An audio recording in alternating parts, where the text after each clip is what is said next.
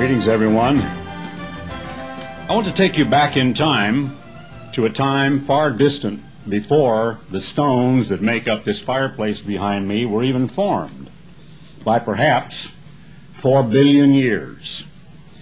These stones behind me that contain numerous fossils were probably the result of either the Noachian deluge or an earlier flood that had destroyed all life upon this earth, of which geology tells us there were literally dozens.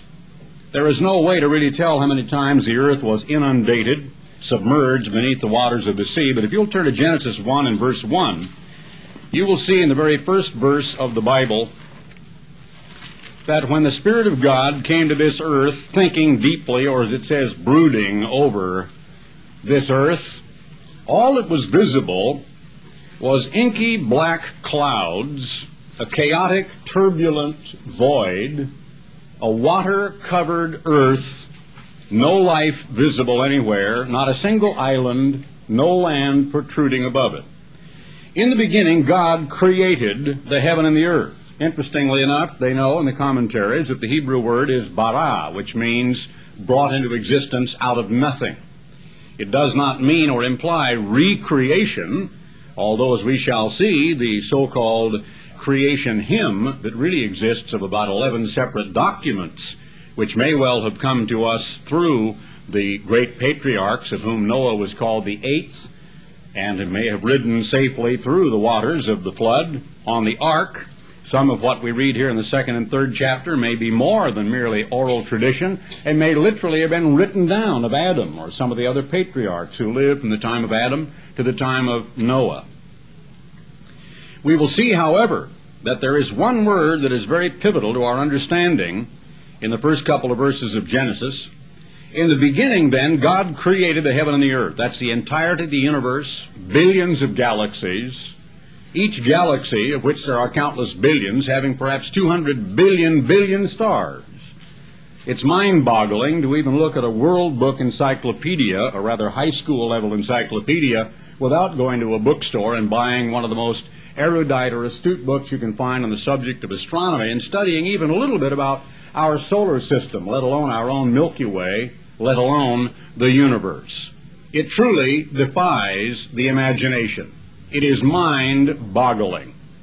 If you were to go to Pasadena and visit JPL, as I have done, and go to some of the space museums, and even inform yourself about the distance from the Earth of many of the Voyager satellites and the Russian space probes that were launched way back in the 70s, how far they are away from Earth today, and yet how close they are in terms of our own solar system. That it would take you 55 years if you could travel, which you cannot, at the speed of light, to get away from our planetary bodies, to get to the very first star, which is the evening star that we first see in the evening as the sun goes down.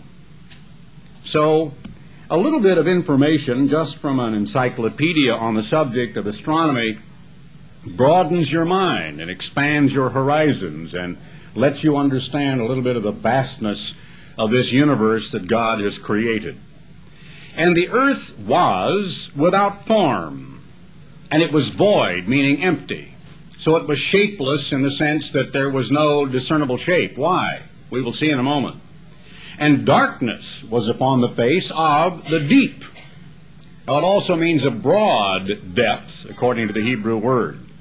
If you were to study the third article in the first volume of the Critical and Experimental Commentary by Jameson, Fawcett, and Brown on the explanation of the mistranslation of the word was, you will have a very, very thorough and incisive and informative expose of what this should really mean. But let's just go to some internal evidence in Isaiah 45:18 and look at what the Bible says itself, even internally, to prove to us that this is, unfortunately, a mistranslation. The word should read became, as we shall see, because if you were to look into an exhaustive concordance, you would see that the words without form and void, or vain, empty, waste, or chaotic, are tohu, T-O-H-U, as we would transliterate it into English from the Hebrew, and Bohu, B-O-H-U. But in Isaiah 45 and verse 18, God says, "For thus says the Eternal that created the heavens, God himself that formed the earth and made it, he has established it, he created it not tohu." The very same word is used in Isaiah 45:18 that is used in the second verse of the Bible. If it very definitely says that God created it originally, beautifully and perfectly, and did not create it in vain, empty, void, waste, tohu, the same Hebrew word, he formed it to be inhabited. I am the Eternal and there is none else. Then when you see that the word itself is capable of that rendering, that it became empty, void, and waste, you realize there was an earlier creation. We'll turn quickly to a couple of scriptures I mentioned last week, to Ezekiel, the 28th chapter, and we'll just look at a couple of clues here which will tell us not only who the original prince was over what then was a principality, but also what some of the conditions were that were extant here upon this earth at that time. Here Lucifer is spoken of as the type of the prince or the king of Tyre. Actually, it blends into a study of Lucifer in the middle of the 12th verse of Ezekiel 28. "Thou sealest up the sum, full of wisdom and perfect in beauty. You have been in Eden, the garden of God. Every precious stone was your covering, and many of them are listed: onyx, jasper, sapphire, emeralds, carbuncles, gold. The workmanship of your settings and sockets, or your tabrets and your pipes," and that seems to imply in one sense of the word, even as if one of the demonic spirits who has manifested himself to men and perpetuated the myth of Pan. And I mentioned to you last time that is the origin of our word for bread. And that anciently, because the staff of life was wheat, and it was worshipped as a sheaf of wheat, or the staff or the stalk of grain with the ears of wheat on it, that in ancient mythology, Pan, who was supposed to be the god of the wilderness, the woods, the forests, and the fields, and so on, was looked upon as the god who provided life. And so Pan is also shown, as you know, as half goat and half man. And he always had a pipe. But it was the Pan pipe. It was the kind of a pipe that this one advertises on TV all the time. I forgot his name. It's something like, it sounds like a wine, Zinfandel, like a Zamfir, whatever his name is. And he plays on a pipe that is fashioned of a lot of little tubes that look like they were carved out of solid wood. And it's quite a beautiful instrument, although I think I would get tired of it very, very quickly. Now, this is another subject, and I'm only touching on it in passing, but I've always known the effect of music, the effect of certain rhythms. Is there any doubt in anyone's mind whatsoever that Satan, the devil, has used music, that he uses certain sounds, certain monotonous rhythms, certain discordant or unresolved dissonance, or even melodic music to do what? To set a mood. If I'm in a certain attitude and some beautiful music is played, I will cry. I cried last week. I stood back there and we sang that song about the Christian home. And I had been praying about some things and thinking about the beautiful day and about the beauty of home and family, and I was moved to tears. I've gone to concerts and sat there and just wiped the tears from my eyes. I've also listened, and I'm driving along the road kind of my mind on something else, and all of a sudden I'm irritated, and I'm wondering, what is the cause of that? And my wife and I will suddenly reach up and punch off the radio, and we'll both look at each other and say, "Boy, what a relief. What in the world was that?" We inadvertently kept the radio on. We're listening to a lot of nonsense, and it's just sawing, and you may as well be up on a blackboard and watch what happens to your spine, you know. Or when the teacher takes the chalk and goes squeak, and oh, you can't stand it. Well, I don't know. I've always wondered about this workmanship of his tabrets and pipes, or sockets and settings, and having to do with the fact that weird music has been associated with Satan the devil, and in mythology some of the pagan gods are associated with instruments of music. It is interesting to say the least. "You were, or are, the anointed cherub that covereth, and I have set thee so. You were upon the holy mountain of God. You have walked up and down in the midst of the stones of fire. You were perfect in your ways from the day that you were created. So Satan was a created being along with Michael and along with all three of the archangels, actually, Gabriel and Lucifer. It's interesting to me that the cherubim that are around God's throne have four visages. Two of the archangels we know of seem to have appeared from time to time. They certainly spoke. The 11th chapter, for example, of the book of Daniel is one of the longest single prophecy in all the Bible, and its first personal testimony from an archangel. It is a quotation from beginning to end from an archangel speaking to Daniel, and is a prophecy. He says, I am Michael, your prince. The prince of Israel gave that prophecy, and he had to go to fight with the kings of Persia. There are only three that we know of. Isn't it interesting that the ox, and this is clear from Ezekiel 1 and Ezekiel 10, where Ezekiel says, and I saw this ox, and he said, I knew they were cherubim, and they have the faces of a man, an eagle, a lion, and an ox.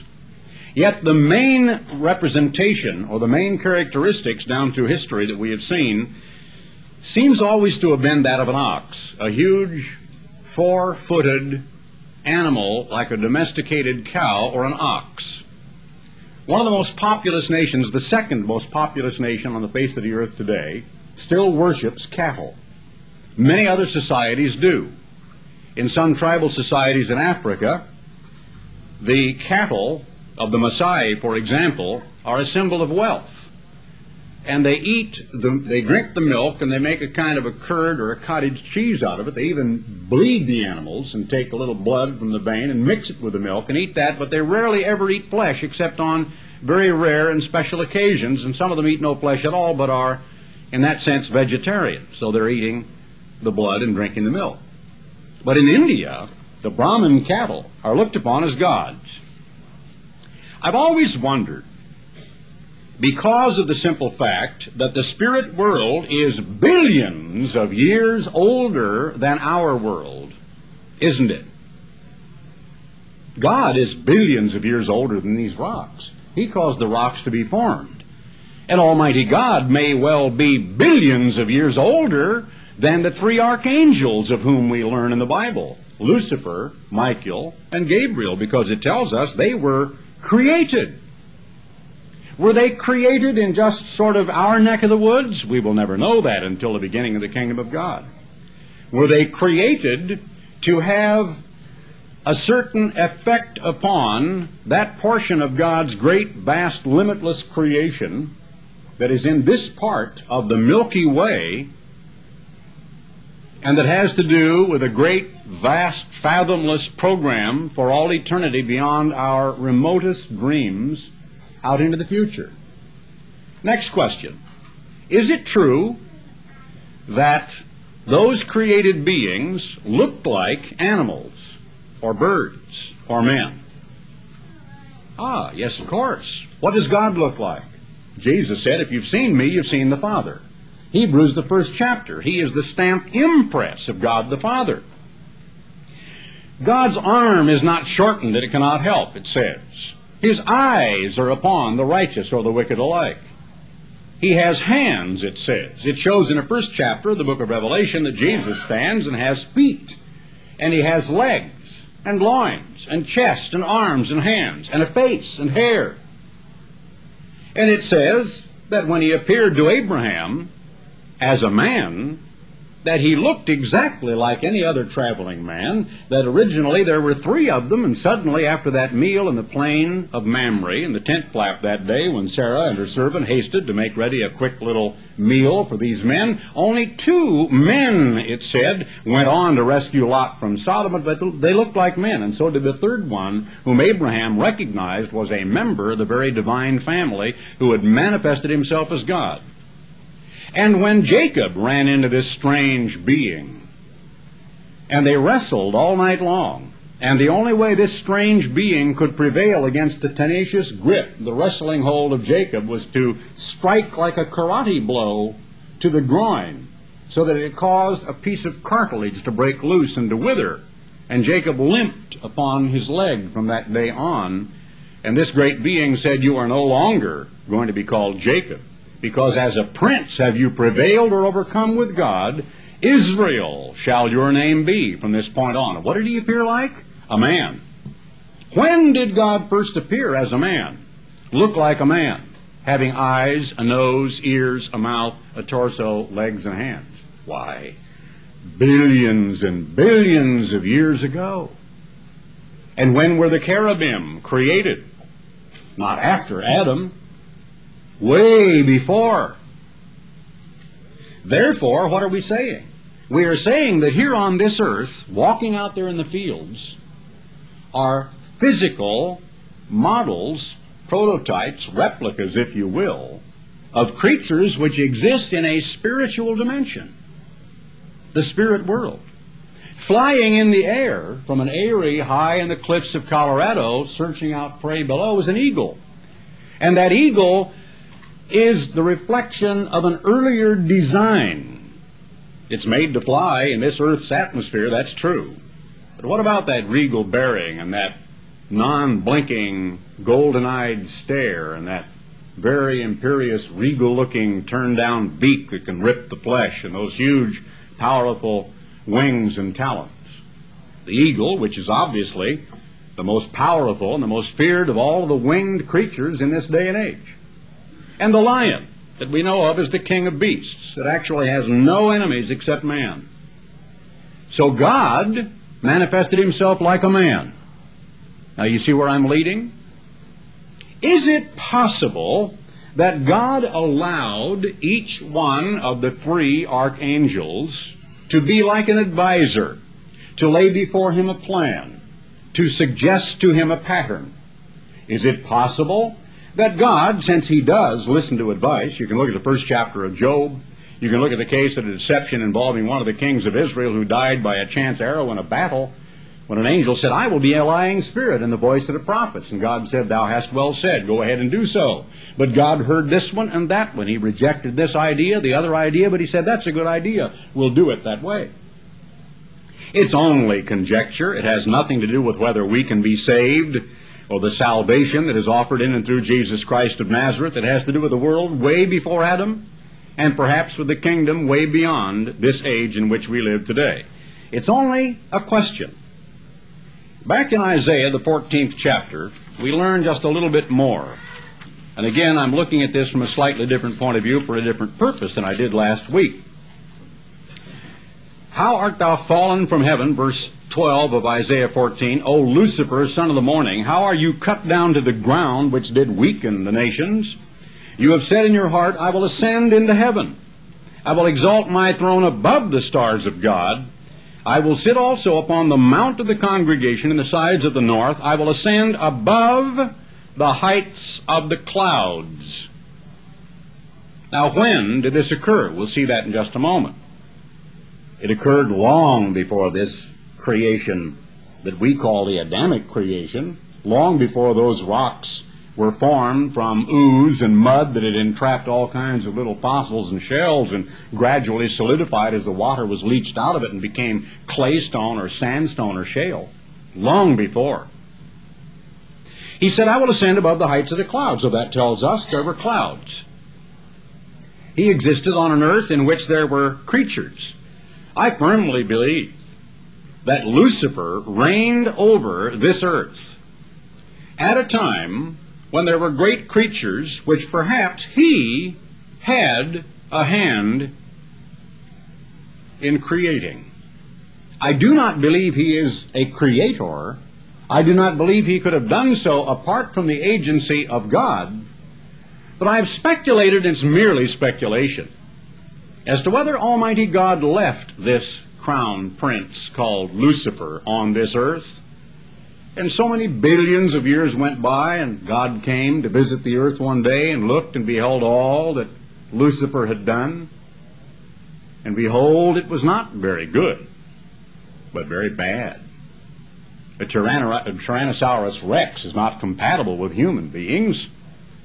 The hundreds upon hundreds of dinosaurs, which would stand much taller than the ceiling of this room, the hundreds of species in the hundreds of billions of life forms were not compatible with man. Now, the only other answer I've got is that God created them for a great purpose, that the age of dinosaurs did in fact occur, that they were buried suddenly and are found miles sometimes deep beneath our feet and are coming up every single minute in the form of oil and fossil fuels, natural gas, and of course the shale that has oil shale in it, as well as coal, which is the fossil relics of great ages way beyond. Now, the geologic succession, which has Permian and Ordovician and Silurian and Devonian, the age of fishes and so on, which claims that one followed another in monotonous succession over a period of many, many billions of years in gradual change under natural selection, is totally erroneous.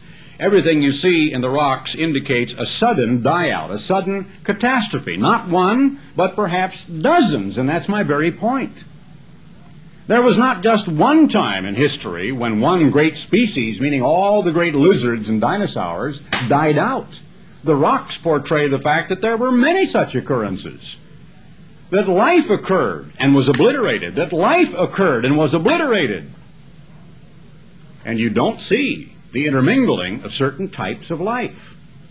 Some you do in the very late so-called Terrace or the Ice Ages of the Eocene, Oligocene, and Pleistocene, Miocene, and so on. The Pleistocene being most recent along with Terrace.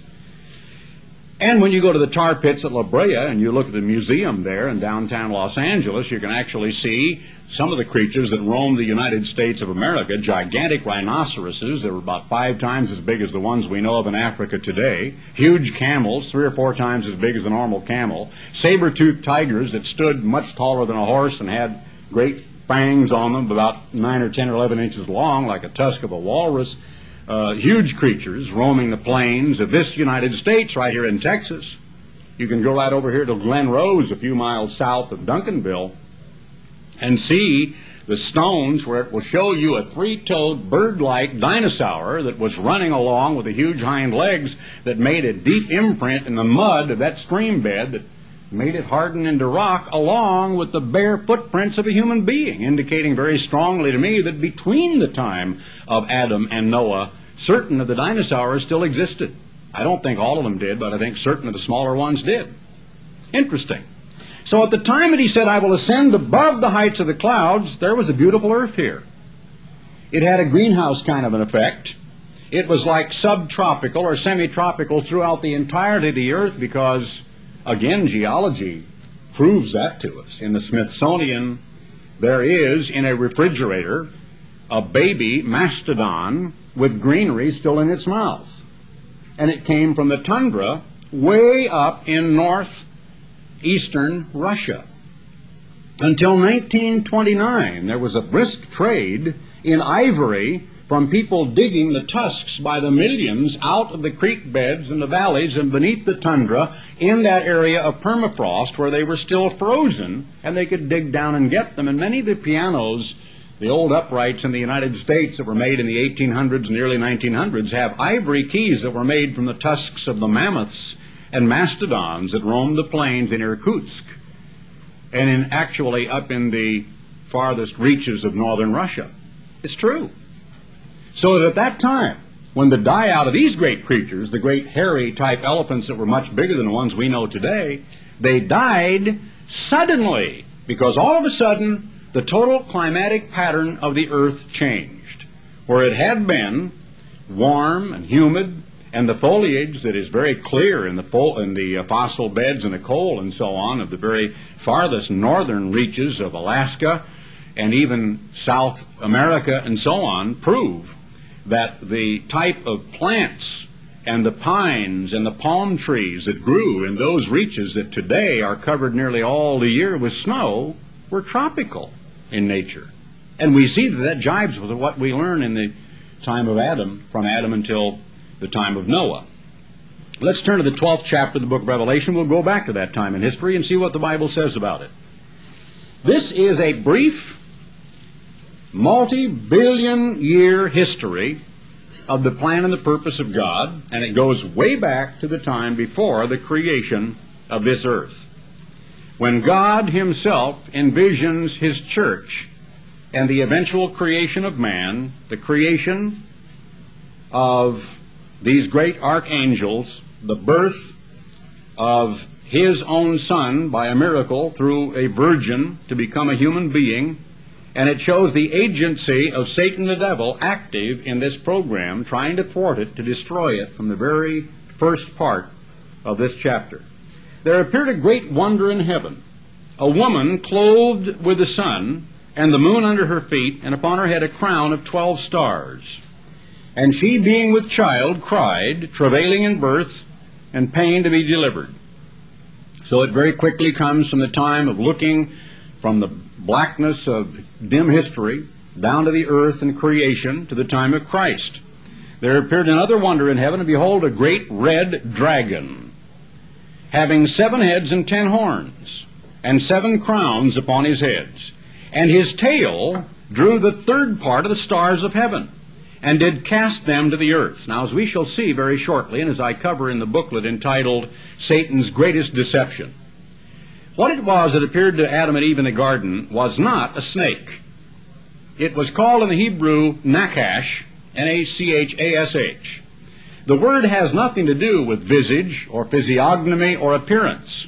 The word comes from a root, you can look it up, and it means to hiss, to whisper, to divine, to prognosticate. So it means to convey a secret or a whispering prognostication. That's a matter of character. That's talking about a quality of mind. It's not talking about a physiognomy. It's not talking about the appearance of the creature.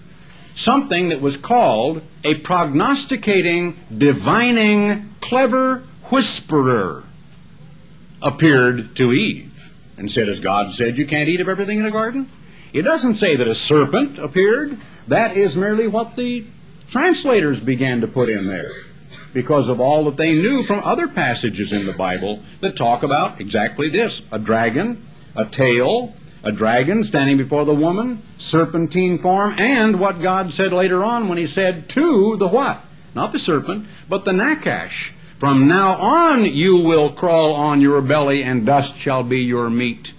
But prior to that time he didn't crawl on his belly. He stood upright. Now, even in mythology, a dragon always appears as having great alligator-like fanged or clawed legs. He kind of stands upright. He's serpentine in form, but he has a big long body with perhaps wings, right? Sometimes the wings looking like they're bat's wings with skin instead of feathers. You've seen those characterizations in mythology. And he always has a hideous-looking head with kind of like a combination of an alligator with a huge nostrils and a forked tongue, and he's breathing fire, and he's got little wicked-looking horns, and he's carrying a trident or something. And you've seen pictures of St. George and the dragon, and you've seen the old pictures in ancient encyclopedias of what a dragon is supposed to look like. Is that because anciently some creature like that actually presented itself to human being, and human mythology has portrayed to us down through the ages what dragons are supposed to be or supposed to look like? There are none of them running around the earth today, and there are no fossil dragons that are found, except that we look at certain lizards like down in the Galapagos and elsewhere, where we find monitor lizards, which are ugly creatures but can move very, very rapidly and are quite large. Like we have a very large one that is poisonous in the southwestern deserts in northern Mexico called the Gila monster. And he's a kind of a beaded-looking, huge, fat lizard, and his bite is very, very poisonous. It says his tail drew the third part of the stars of heaven, because there were only 3 archangels. And each archangel apparently had such great influence that what he decided, his angels followed him in that decision. And did cast them to the earth, and the dragon stood before the woman which was ready to be delivered, for to devour her child as soon as it was born. That was reference to the slaying of all the children at the time of the birth of Jesus Christ. But we also will see as we go along a little later on that Satan the devil has been right there at every great and major part of the program and the plan of God. And she brought forth a man-child who was to rule all nations with a rod of iron, and her child was caught up unto God into his throne. So there is the entire ministry of Christ, his death and his burial and his resurrection. And the woman fled into the wilderness, and this is the church throughout all of those Middle Ages and perhaps throughout all time to an extent, where she has a place prepared of God that they should feed her there for 1,260 days, or 3.5 years, or 1,260 years, extrapolation into history. And there was war in heaven. Now, this is not the first war. There had already been war in heaven before the dragon was ever cast down to the earth, as it shows in Ezekiel 28 and Isaiah 14. There was war in heaven. We are right now, in terms of history, between verse 6 and verse 7 of Revelation, the 12th chapter. Michael and his angels fought against the dragon, and the dragon fought and his angels. Don't ask me to explain how spirit beings fight. I don't know, except that it's more mental, but it's spiritual. It has to do with force of will and power, and in ways that we cannot know. I won't, again, go into this because it would be hours before I would finish it. But if you simply take a look at the moon tonight with 10-power binoculars, you see what? Emptiness. You see destruction. You see gigantic craters, sometimes more than 100 miles across. And if you look at moon rocks very carefully, which I have done even through a microscope, you will actually see that little tiny particles, because they are not impeded by an atmosphere, can travel at such incredible speed that you can pick up a little tiny marble-sized polished ball that hit the moon from some source in outer space where it was just debris. And in it, if you look very closely, will be the most perfect little crater you have ever seen. And it will actually have little ridges around it and will be a perfect tiny microcosm of a gigantic crater on the earth. If you can imagine a grain of sand traveling at such speed where there is no atmosphere that it crashes into a tiny pebble and creates a perfect eruption like a crater. I've seen them with my own eyes. Outer space is filled with junk and debris. It is filled with lifeless planets covered with poisonous gas. Look at the Venusian atmosphere. Look at the pictures coming back from Voyager, National Geographic, at our own planets, in our own solar system. Look at the great supernovas that blow up and apparently disintegrate. Look at the moon, lifeless. Look at some of the moons of the other planets that are misshapen and lifeless, with no life upon them. And what did God see when he came to this earth? Genesis 1:1, lifelessness, utter destruction, chaos, emptiness, and blackness and darkness and no light penetrating to the surface of this earth. Jesus said in Luke 10:17, I saw Satan as lightning fall to earth. Interesting. He told the Jews before Abraham was, I am. He was the very member of the Godhead who was there from the very, very beginning. He said, I saw Satan as lightning fall from heaven.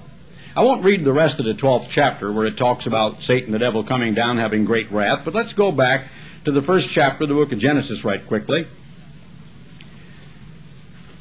It says, darkness was upon the face of the deep, and the Spirit of God moved upon the face of the waters.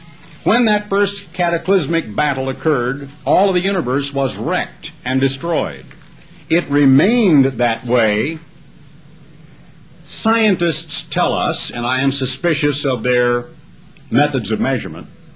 I know what some of the errors are, for example, in radiocarbon dating, because the rate of intake of carbon-12 in the living foliage and trees and so on has not been constant. Mississippian, for example, and other coal strata prior to that time are totally devoid of radioactivity. They are non-radioactive.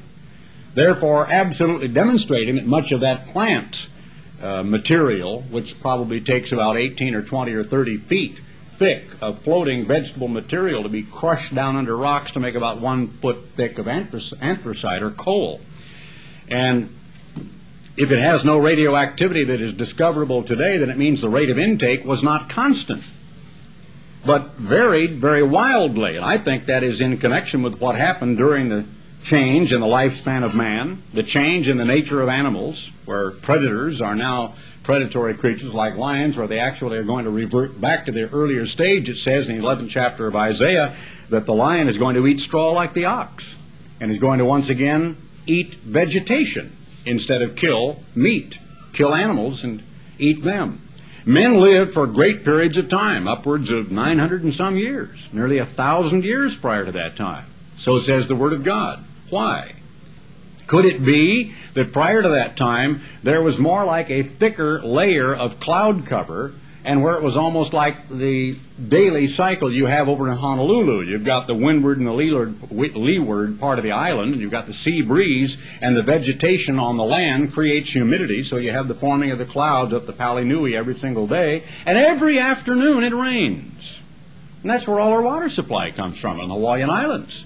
Not only from the earth beneath, the water was put there from evaporation out of the ocean, clouds over the mountains, rains. The rocks that are volcanic are very, very porous. It fills groundwater reservoirs in an aquifer, and they pump it back up, or else it fills reservoirs that are gathered from the rain. And so there is fresh water out in the middle of these volcanic peaks surrounded by thousands of miles of ocean.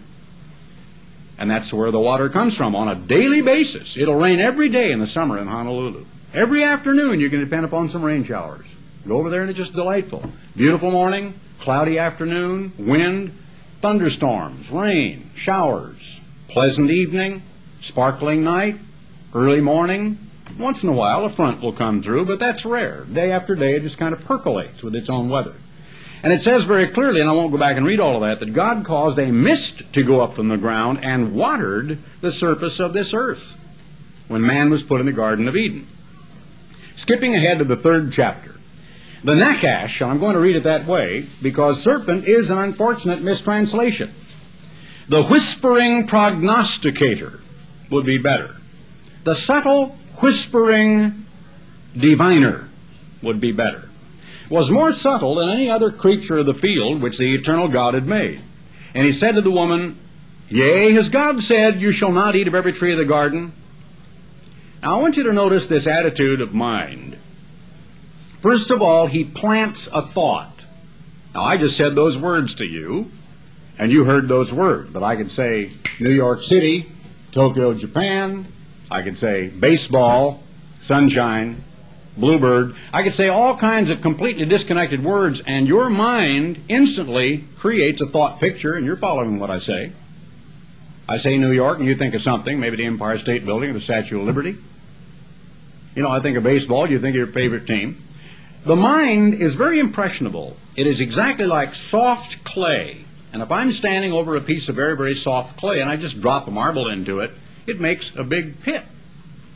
And it just looks like it had exploded, and it has little bits around it, and it'll sit there just like dropping a golf ball in the mud. It's an impression. Now, when Adam and Eve were created, I like to think of the analogy of the computer. I got a personal computer in there, and you have this disk, and it's actually impregnated with a certain kind of material. It's a ceramic disk, but it is electronically able to receive signals which scramble little portions of metal magnetically, which cause it to remember the way certain little dots are scrambled around so that they will emerge in word processing system as a letter in the English language, but it's really only processing a series of little dots. It's all it's doing. But when I first get it and it's brand new, it's empty. You can interrogate it and there is nothing in there. But I can begin to put, files in there and type things into it and certain programs, and then it is in there. And it's indelibly in there, just like dropping a marble into the clay. When a little child is born, their minds are utterly empty. That's why the first 5 years are so infinitely important, to give them the kind of discipline as well as education and love and forgiveness and training that they must have. Because if you don't get them the first 5 years, there's so much it becomes hardened. Just like finally these fossils were no longer oozing around in jelly like mud, but they became hardened into rock. And just like you program that computer, or you drop the marble in the clay, it becomes hardened, and there is the fossil relic of a little pit where you drop the marble. Now, Satan was dealing with two human beings who were basically neutral toward God. They were not yet hostile. There was no hostility, no remote indication of it. They're cheerfully talking back and forth with God. Adam said, "This is now bone of my bones and flesh of my flesh." And the Bible shows us that they were walking about stark, staring naked, right? In the world's biggest bedroom. There was not a human being in sight for thousands of years or in miles rather, in all directions. They were naked, and they didn't pay any attention to the fact that they were naked. You ever had a little kid get up and his mother turn around and be busy on something, and all of a sudden the kid's halfway down the street wearing nothing but his birthday suit? It's happened. Little tiny kids are standing there cheerfully unaware of the fact, when they just begin to walk, that they are naked. They're not ashamed. There's nothing to be ashamed of. Notice what happened here. Has God said, you cannot eat of every tree of the garden? He subtly puts a thought, God is not fair. Has God deprived you of anything to eat? Does God want you to starve? Has God said, here you are in the middle of all this food, but you can't eat of it? You can just go hungry. The woman thought, I've got to explain. So Eve said, we may eat of the fruit of the trees of the garden, sir, the salesman, innocently enough. I'll explain it to this guy. He needs to have this explanation. And what did he look like? He may have looked like a great, upright, maybe even beautiful kind of a creature with a serpentine-looking body with perhaps a face that looked like an ox or a lion or an eagle. I don't know. Have no idea. The Hebrew word does not convey physiognomy. It merely conveys character. But of the fruit of the tree which is in the midst of the garden, God has said, you shall not eat of it, neither shall you touch it, lest you die. And the serpent said to the woman, you shall not surely die. So he is saying God knows better than this. He is saying God is withholding vital knowledge from you. He is saying God has lied to you. That's not right. I will tell you the truth. So here is the first recorded lie in all of history. And as John 8:44 says, in the words of Jesus Christ, you are of your father the devil, who is the father of liars.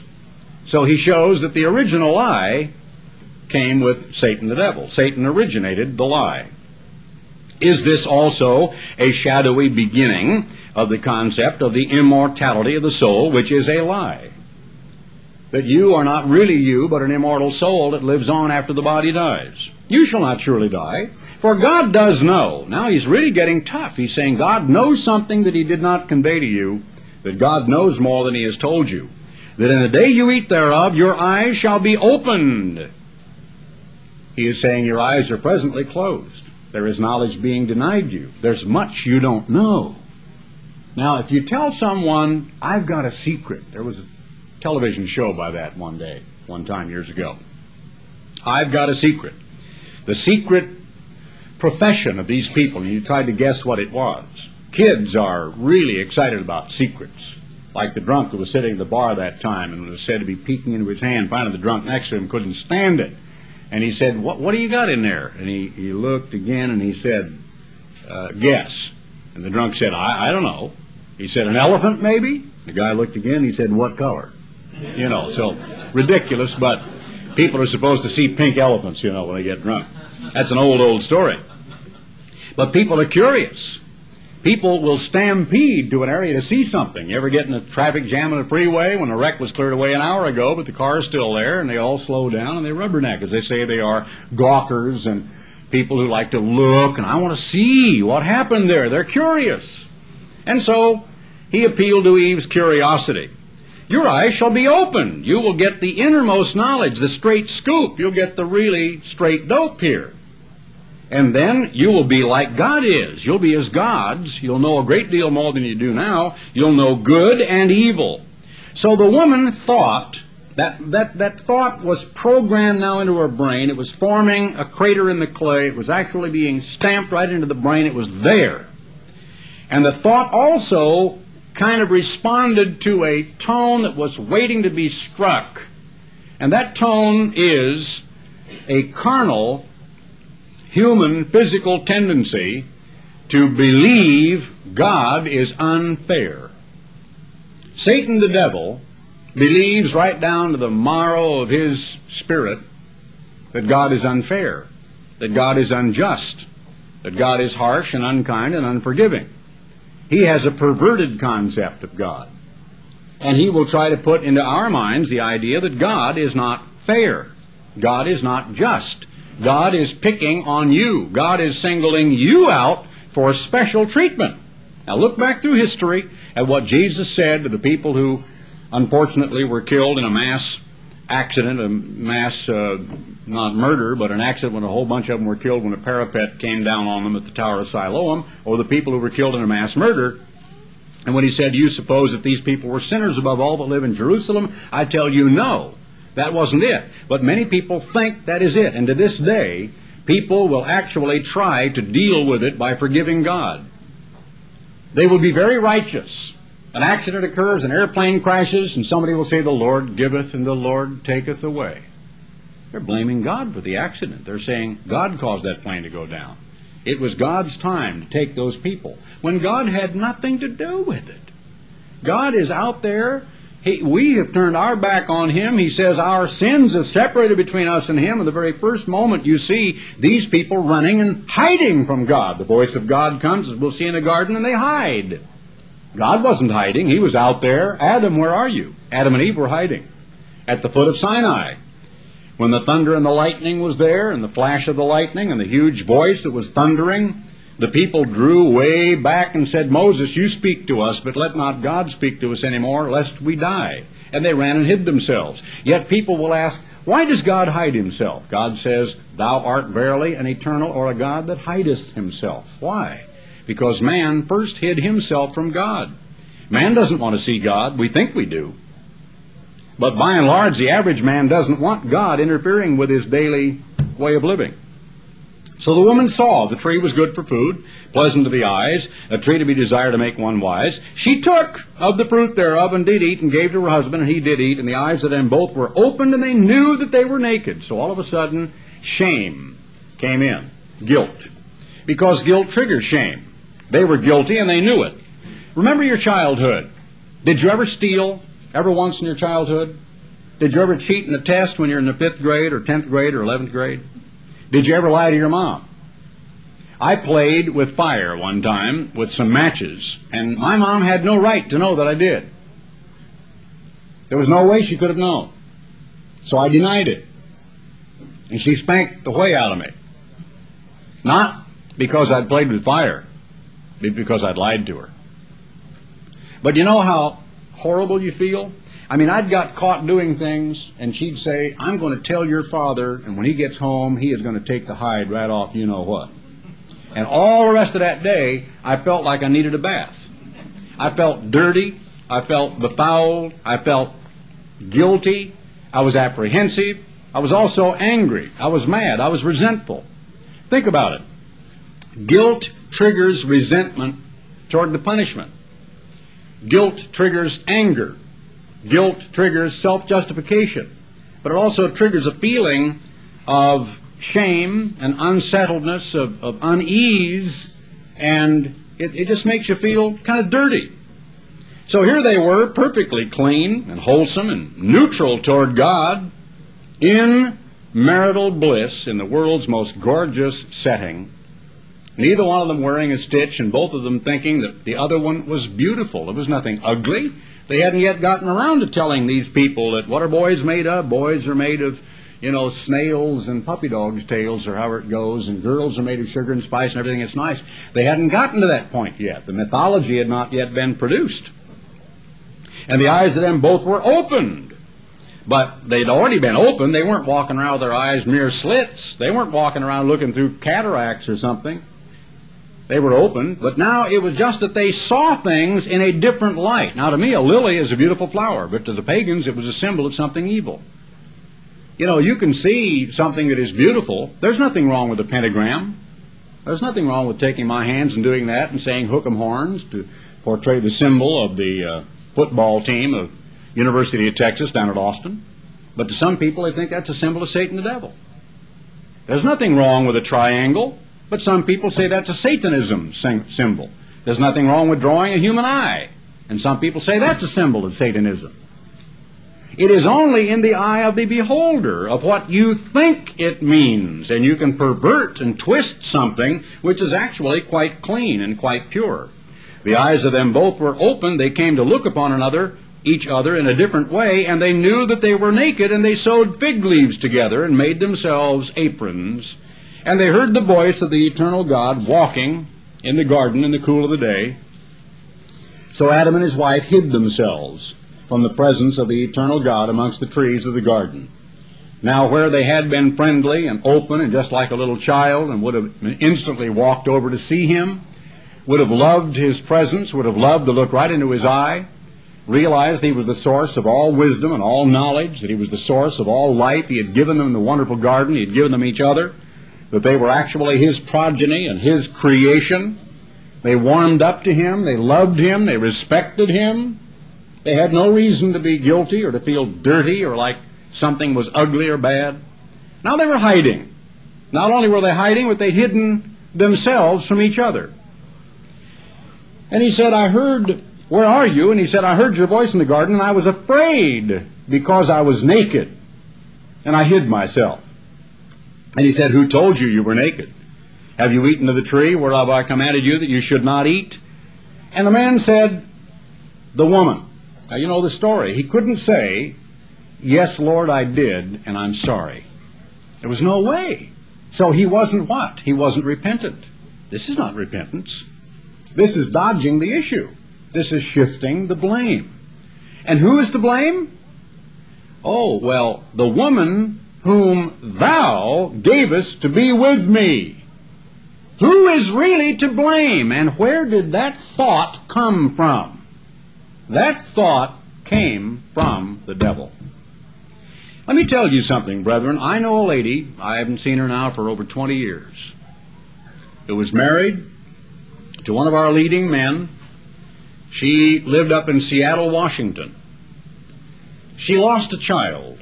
She had waited for years and years to have this child, and they had prayed and prayed because she thought that she was barren. And finally she had a pregnancy, and the baby came full term, and she lost the baby. And she blamed God. And she went out of her mind and became totally demon-possessed, more than one personality, and ended up in an institution. It happened. She felt picked on. She felt, why did God let this happen? And she couldn't handle it, and she began blaming God. In other words, what did she do? She opened up a channel of her brain to direct communication from a demon, from Satan the devil himself, and a demon moved in. I want to tell you something. Your emotions and your attitudes toward each other, toward husband and wife, child to parent, brother to sister, member to member, and members' attitudes toward the ministry or toward God are extremely critical, because anytime you allow this age-old handicap of human nature that goes like this, familiarity breeds contempt, to get a hold of you, and you begin to become angry, and you flare up with hatred and rancor and anger, and you begin to place blame, and you begin to say somebody else is evil, and so on. You're actually opening up a portion of your mind to a hideously bad and an evil influence. What took place for all those 4.5 billion years of time prior to the emergence of the earth and the creation of a beautiful garden and Adam and Eve being put in it? Well, it was nothing. And where were all the spirits that followed Satan? I will show you right quickly. They were here on this earth. I want you to turn to a couple of quick scriptures, and I wish I had more time, and I may have to continue this because a couple of these things are fascinating, but I won't take further time except to refer to a couple of them in passing today. Over in 2 Peter 2, 1-5, let's go to that first. 2 Peter 2, 1-5. And I won't read all those verses, but just get right to verse 4. If God spared not the angels that sinned, but cast them down to hell. Now that word hell, you can just take my word for it or look it up, is Tartaroo, T-A-R-T-A-R-T-A-R-O-O, or Tartaroo, Tartarus. It is only in one place in the Bible, and it is translated hell, and it should not be translated that way because it should be condition or position of restraint or in prison is a better rendering.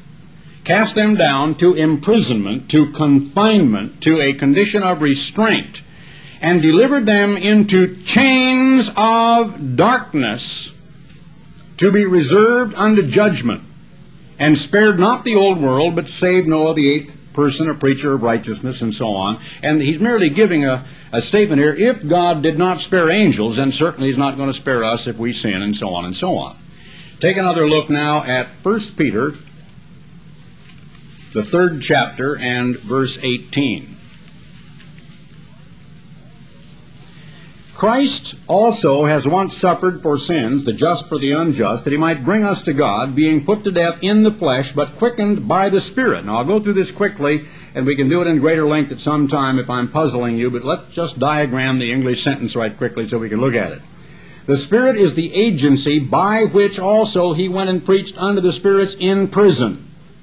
We just read who these were. First, we read in Revelation, the 12th chapter, that the dragon's tail drew a third part of the stars of heaven. Revelation 1:20 shows the stars in the right hand of the person who appeared to be Christ are angels, or the stars, which are the spirits of the churches. Angels and stars are used interchangeably in the Bible. That's why I believe the star that appeared to the wise men was in fact an angel, and not some star in an astrological sense, but actually an angel that came and stood over the place where Christ was born. The spirits in prison are the demons who followed Satan, his former angels, who were chained by the word and the power of God to the blackness of this earth with nothing but heaving waves. And think about this for a minute. For perhaps 4.5 billion years prior to the creation of man.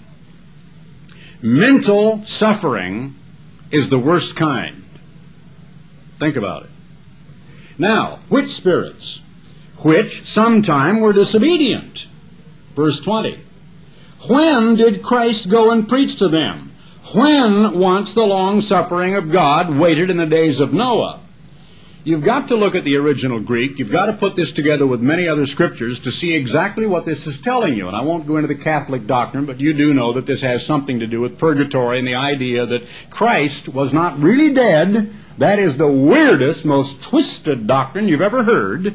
In other words, the Savior didn't really die on the stake, but for 3 days and 3 nights, except they say it isn't 3 days and 3 nights, they even argue about that, he went to hell, so says the Catholic Church, and tormented a lot of souls of human beings who were in hell. That's what they think this scripture means. And it means nothing of the kind, as we very clearly see. Christ did what? When the long-suffering of God waited in the days of Noah, while the ark was a-preparing, wherein few, that is 8 souls, were saved by water, Christ witnessed to demonic spirits of what was going to happen. Now, why? Get the picture? From the earliest creation, way before these rocks were formed, Satan the devil rebelled and was cast to this earth, and in a fit of hideous anger destroyed it. The earth was lifeless. It was empty of all life. And the continents, perhaps God did that to just frustrate the devil and to punish those demons submerged beneath the sea. And for perhaps billions of years, all they could do is wander. They were commanded under the force of Almighty God that they could not ascend above the clouds. And the clouds covered the earth with inky blackness. There was no light. They couldn't see anything. Beneath them was nothing but tidal toss, because you don't suspend the moon's action, huge waves, roaring, foaming, cresting, and subsiding. For billions of years, all they saw was water. I've always wondered why this scripture in the 12th chapter of the book of Matthew, strange statement, but I think I understand now. Matthew, the 12th chapter, Jesus went to a place called the tomb of the Gerasenes, but on another occasion, he talked about these evil spirits who would actually inhabit the mind of a man or a woman. He said in verse 43, when the unclean spirit is gone out of a man, he walks through dry places. It's interesting why spirits walk through dry places, seeming to say they avoid wet places. I don't know. Seeking rest, and findeth none, and he says, I will return unto my house from whence I came out, and when he is come, he finds it empty, swept, and all cleaned up and ready for habitation, and he goes and takes 7 other spirits worse than himself and possesses this person, and the last state has become worse than the first, Christ said. That is fascinating, that Jesus would say they wander about in dry places. Now, do you notice in the 8th chapter of the book of Matthew, when he came to the place called Gerasenes, so this one spirit came up and began to argue with Jesus Christ. He said, "Are you come to torment me before the time?" I won't turn back to that and read it. And on 2 different occasions in the gospel accounts, it says that a spirit said to Jesus Christ, "Are you come to torment us before the time?" It says in 1 Corinthians 6 that the saints shall judge angels, remember. And that these spirits who followed Satan the devil are literally, by their teeming millions, everywhere about. That Satan, as a roaring lion, walks about seeking whom he may devour. He's called in Revelation 12:10 the accuser of the brethren. That is verse 29 of Matthew 8, if you want that scripture on how he met these people of the Gergesenes who said, "Are you come to torment us before the time?" Now think about history for a moment. Satan was there from the very beginning of an earlier beautiful creation, tried to overthrow God, was cast down to the earth, and the original Star Wars occurred, and the universe was wrecked, and the earth was destroyed, and for perhaps billions of years, Satan and his demons had to wander around the blackened, inky, dark surface of this earth with only water covering everything and not a dry speck of land in sight.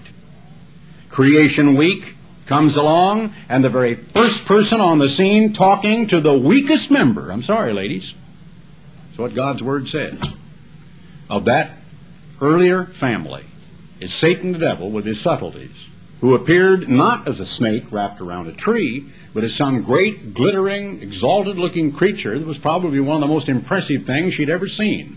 But he hissed and he whispered and he muttered and he confided in her and said he'd give her a secret and tell her things that she really ought to know that God was holding back. And she listened, and the thought got into her mind.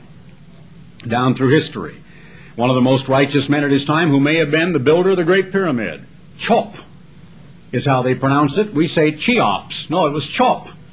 But you know, in some of the Eastern European languages, J-O-B is pronounced Chob or Chop.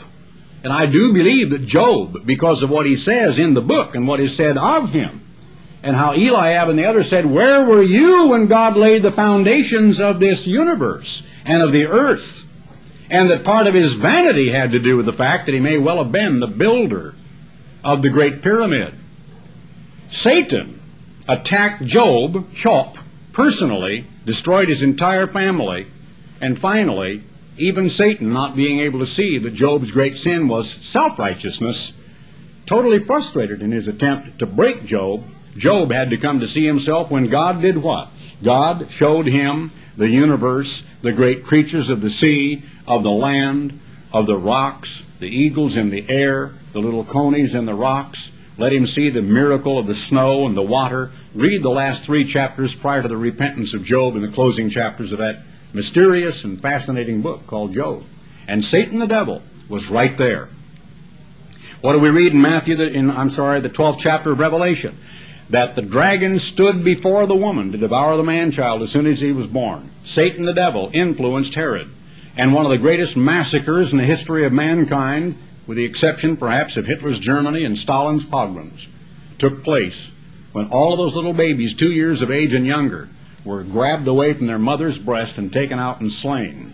And Satan the devil did that and rejoiced over it. And what happened at the very instant Christ was baptized? Satan the devil, physically, if you can say, manifesting himself personally, actually conveyed Christ, because he's called the prince of the power of the air, to the top of perhaps Mount Hermon, we think, and showed him all the landscape and said, "All this is mine. And if you'll just bow down and worship me, I'll give it to you." And Jesus didn't say it's not yours to give, but he just refuted him with the Word of God. And what happened when Christ was about at the end of the ministry? He entered personally into Judas and brought about Christ's death. It's interesting to me as I look at the last chapters of Revelation, at the time when that great spirit who was called the accuser of the brethren is going to be cast into a symbolic bottomless pit and bound there for 1,000 years. And later on, Jude says, they will be like wandering stars to whom is reserved the blackness of darkness forever. Then as I look at the emotion of people who are in a rage, and what Jude says of these demonic spirits, raging waves, foaming out their shame, wandering stars, to whom is reserved the blackness of darkness forever. Yet Jesus, in the midst of a storm, walks upon the waters and holds up his hand and said, peace, or shalom, be still. And David, who prayed in his beautiful psalm, he leadeth me beside the still waters. He restoreth my soul.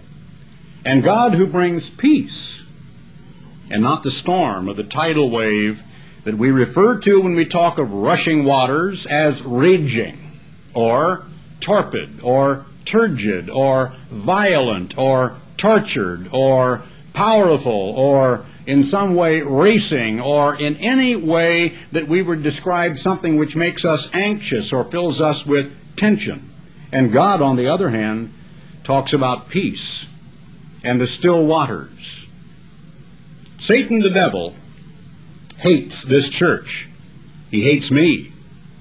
He hates you. He hates my children. He hates your children. He hates mankind.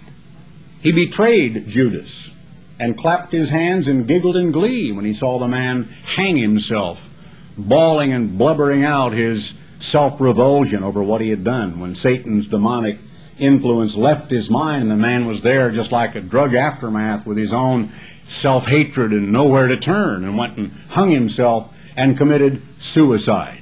And what do you suppose is the reason that these youngsters go to these rock concerts and go home and hang themselves or pick up a gun and blow their brains out? With self-hatred. We do not take seriously enough the fact, as the Apostle Paul and Peter both said, whom resist steadfast in the faith, knowing that the same afflictions are accomplished of your brethren. My final question to you is this. Since the Bible says so much about Satan the devil and his demons, and the Bible says so much about we are not ignorant of Satan's devices, or, quote, lest Satan should get an advantage of us, or how easily he takes those people and snares them in their own sins, or how resist Satan the devil and he will flee from you.